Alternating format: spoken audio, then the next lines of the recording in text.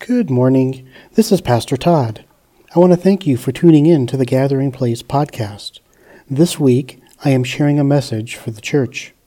I trust the Lord uses it to encourage and build you up. And here is this week's message. I have a day dedicated to commemorating and celebrating the freedoms as Americans, Lord. Like from the founding in 1776 to the writing of the Bill of Rights, all the way up to today. Lord, thank you for the freedoms that you have offered and that we have in the United States. We give you the thanks, the praise, the glory, and the honor for who you are, for how you've saved us as individuals, and how you've helped us come to a nation that honors and respects human freedom. In Jesus' name, amen. So, 4th of July, got to do a 4th of July message, right? So, we're doing a 4th of July message. Kind of titled this one, Why I Believe the United States is Based in Christianity. And here's the thing. I'm not going to do hardly any exposition whatsoever. I just figured I'm going to let the Founding Fathers speak for themselves. So we're just going to do a whole bunch of quotes. And then let's see if they think that we're a Christian nation. Okay? So this is what I'm doing. So I know that in recent times it's been very popular, and I've even heard this in the workforce, for people to accuse Christians that love America as serving America as an idol, or serving the Constitution as an idol, or the Bill of Rights as an idol. And I don't think that that's a true accusation. I think that that is a misguided assertion. Because part of every civilization involves culture, the value systems, the structure, like the way you go about doing things.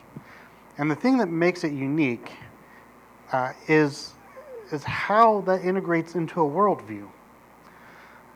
And so what makes America's founding principles unique is that they recognize, even in the Declaration of Independence, that all men are created equal. Now, it took us a long time to finally get to that point, but it was in the foundation that all men are created equal. And it also acknowledges that humans receive their rights not from the government, but from their Creator, from God. So the government's job is to make sure that those rights don't get violated, not to give or take away those rights. That's the whole basis of the American structure. So along with this, the Founding Fathers recognized these freedoms can only succeed, like we can only live in a free society if our society is virtuous and moral. And we'll see some of that in the excerpts below. And my take on this whole idolatry thing is just because you're willing to fight and defend something doesn't mean that that's your God. For me, God is first and foremost the primary thing in my life. But I would fight to the death to protect my wife and kids. My wife and kids are not my God. And so I will fight as much as I need to protect my rights as an American. And it's not because America is my God or the Constitution is my God. It's because I believe God has given us this country as a gift, and it's our job to rise up to the occasion to defend whenever that gets threatened. And that's not an idolatry.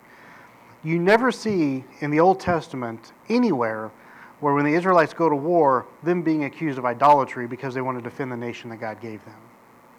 And so that's how I look at myself as an American citizen living in America, that if I need to do a battle, for me it's mostly going to be verbal and intellectual. That's the avenue that God's put me through. But that battle's going to happen. And so I don't worship America. I don't worship the Constitution. I worship the living God, and I love my country. So it's not an idolatry.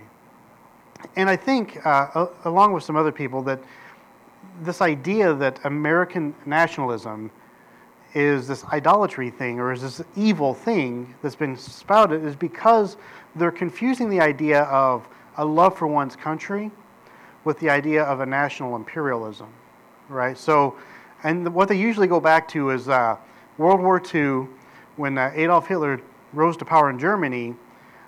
They were very nationalistic. They loved their country, right? Pro-German, pro-Aryan.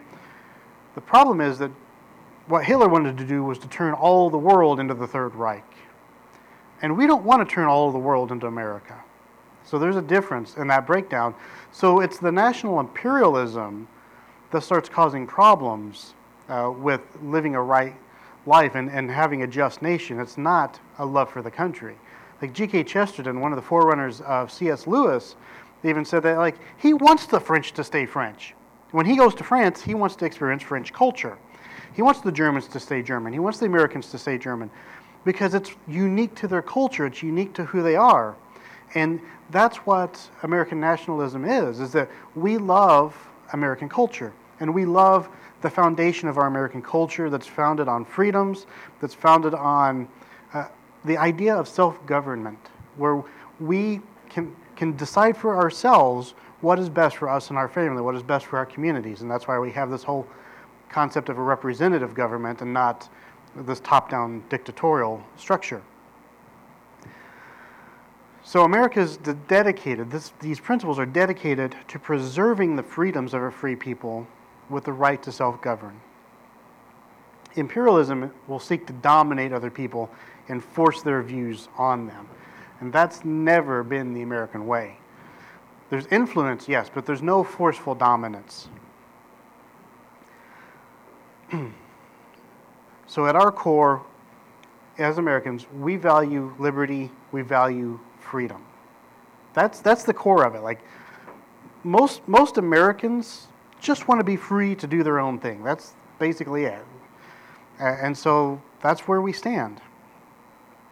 So we're going to look at the words of the Founding Fathers and look at the influence that Christianity has over the founding of the United States of America. So we're going to start out with George Washington. So this is our first slide, our next slide here. George Washington, our first president.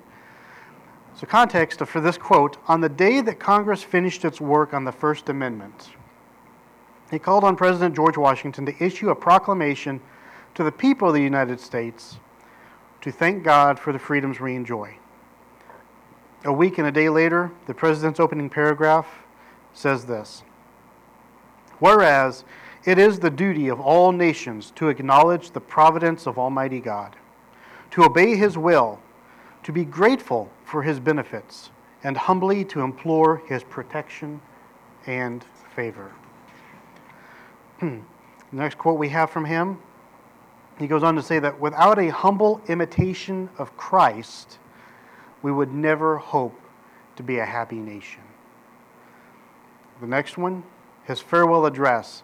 This is where he neatly summarizes the essentiality of biblical morals and ethics. He says, of all the dispositions and habits which lead to political prosperity, religion, and in those days religion meant Christianity, and morality are indispensable supports. And another time he is quoted saying, it is impossible to rightly govern a nation without God and the Bible. So that's George Washington. I think, his position as the first president has a lot to say with the direction that the nation ends up going. So then, as Washington fades, we move into the second president, John Adams. And John Adams writes a letter to Thomas Jefferson, June 28, 1813, and says, the general principles on which the fathers achieved independence were the general principles of Christianity. I will avow that I then believed, and now believe, that those general principles of Christianity are as eternal and immutable as the existence and attributes of God. He goes on to say in a letter to his wife Abigail on July 3rd, 1776, in which he says, the second day of July, 1776, so he was off by 2 days of what eventually landed, will be the most memorable epoch in the history of America. I am apt to believe that it will be celebrated by succeeding generations as the great anniversary festival. It ought to be commemorated as the day of deliverance, by solemn acts of devotion to God Almighty. It ought to be solemnized with pomp and parade, with shows, games, sports, guns, bells, bonfires, and illuminations from one end of this continent to the other, from this time forward forever. Now, side note, the United States of America was not covering the entire continent at this time. So I don't know if he had a bigger vision, but he's saying on this continent, from one end to the other, this is going to be the celebration. We don't even get halfway there until the Louisiana Purchase under Thomas Jefferson. So he's talking down the road a bit here. So then that takes us to our third president, Thomas Jefferson. A lot of people say that Jefferson was a deist. He was a slave owner. So were a lot of people at the time. Kind of hard to get around that. It's a fact of history. They also say that he had all the miracles taken out of the Bible. I don't know how true that is. It's possible. I haven't looked into that.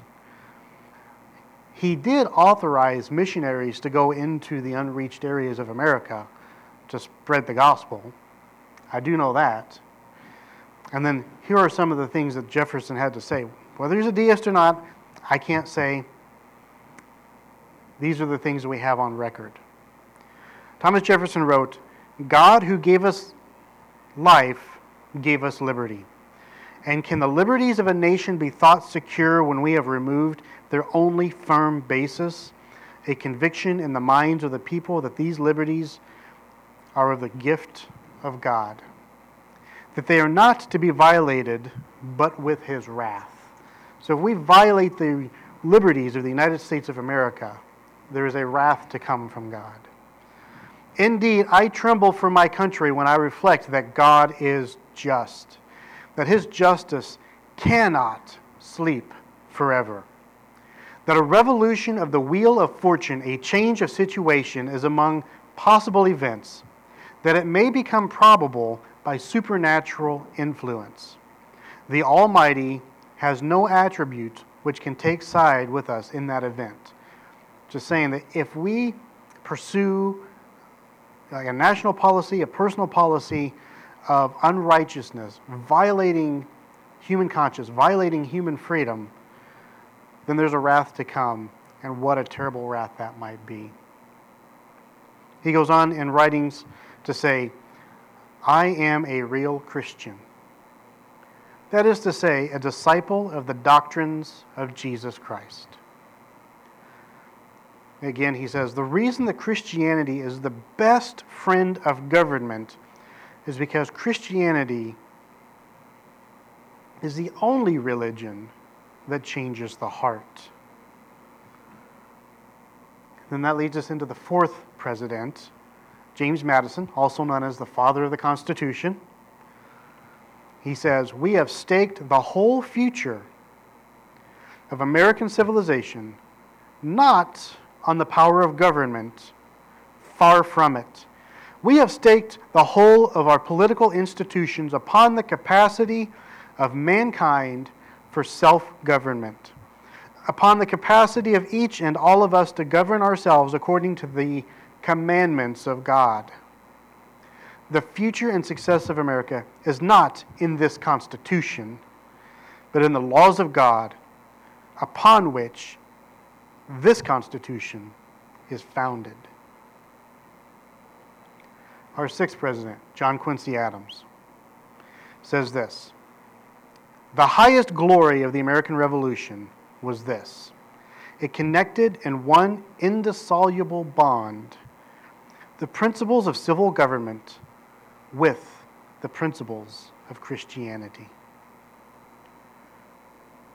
And our seventh president, Andrew Jackson, "Finally, it is my most fervent prayer that Almighty Being before whom I now stand, and who has kept us in his hands from the infancy of our republic unto the present day, that he will so overrule all my intentions and actions, and inspire the hearts of my fellow citizens, that we may be preserved from dangers of all kinds, and continue forever a united and happy people." One of the other founding fathers, Noah Webster, you probably know from him because he's the one that started Webster's Dictionary, a very active member in his church, stated, "The moral principles and precepts contained in the Scriptures ought to form the basis of all our civil constitutions and laws. All the miseries and evils which men suffer from vice, crime, ambition, injustice, oppression, slavery, and war proceed from their despising or neglecting the precepts contained in the Bible. George Mason, another of our founding fathers, says, "The laws of nature are the laws of God, whose authority can be superseded by no power on earth." Now they're talking about governmental power. So like the laws of nature, the laws of God cannot be overrun by the government. They cannot be superseded. Our first Chief Justice of the Supreme Court, John Jay, said this in 1789, "Providence has given to our people the choice of their rulers, and it is the duty as well as the privilege and interest of our Christian nation to select and prefer Christians for their rulers." And then the Supreme Court in 1892 issued this statement: "Our laws and our institutions must necessarily be based upon and embody the teachings of the Redeemer of mankind. It is impossible that it should be otherwise.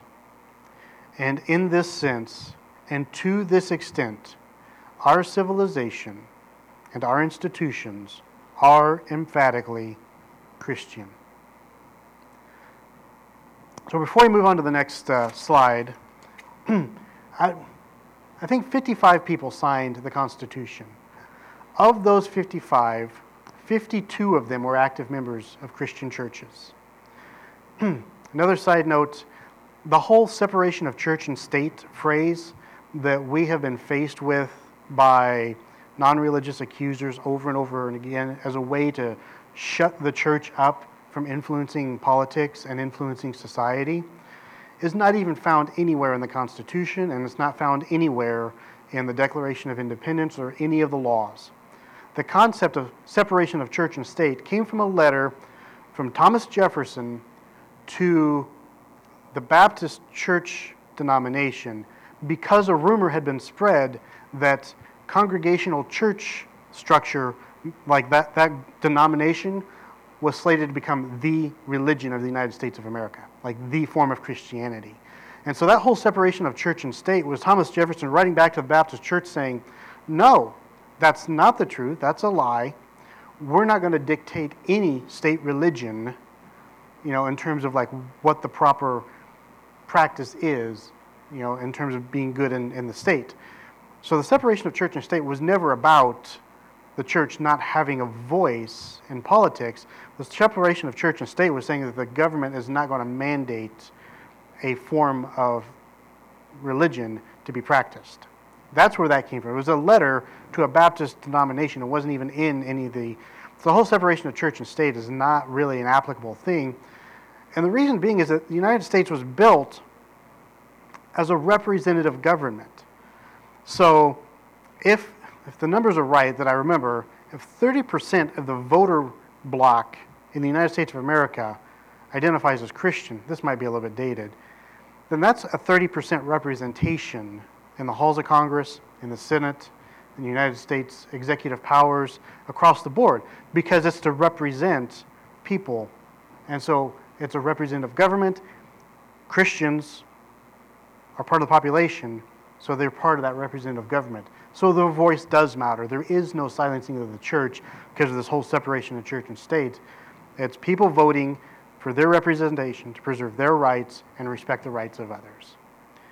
So that, just a little side note in terms of that whole separation of church and state thing. I knew this was going to be a very short message. What I want to end with is this video that's going to come up. It's 11 minutes long. Every time I watch it, moves me to tears. You guys, maybe you're moved, maybe you're not. But it's a fantastic history lesson for the origins of the national anthem. So the national anthem was written in 1812. Because of the War of 1812, There's what is known as the War of Second Independence, when the British came back to try to overthrow us after we overthrew them in 1776. So this is kind of a history lesson on the national anthem to give an insight for a couple of things. Why we raise the flag, why we stand for the flag when the national anthem is sung, and why so many people venerate the flag in the United States of America. So we'll let that go, and then we'll wrap up.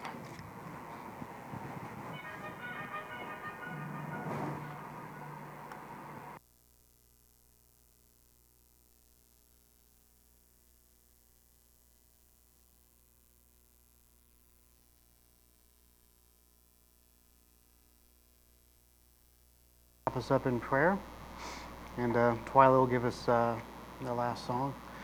Dear Heavenly Father, help us to always keep you front and center in our lives, in our communities, in our nation. Lord, you've seen in a lot of ways the U.S. has lost its way.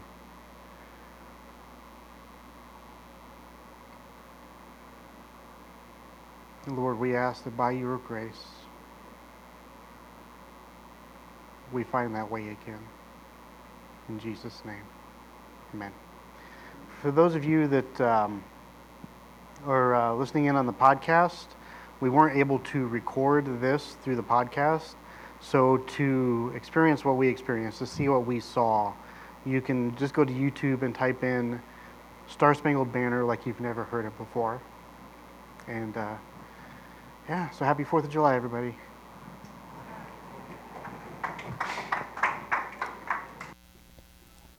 Hello again, this is Pastor Todd. I pray the Lord uses my message today to strengthen your walk with God. If you were blessed by this message and would like to support the ministry of the Gathering Place financially, I encourage you to use our online giving portal at tgpchicago.org. The portal uses PayPal's secure site, so none of your information is compromised. Once again, thank you for tuning in to the Gathering Place podcast. God bless you and have a great week.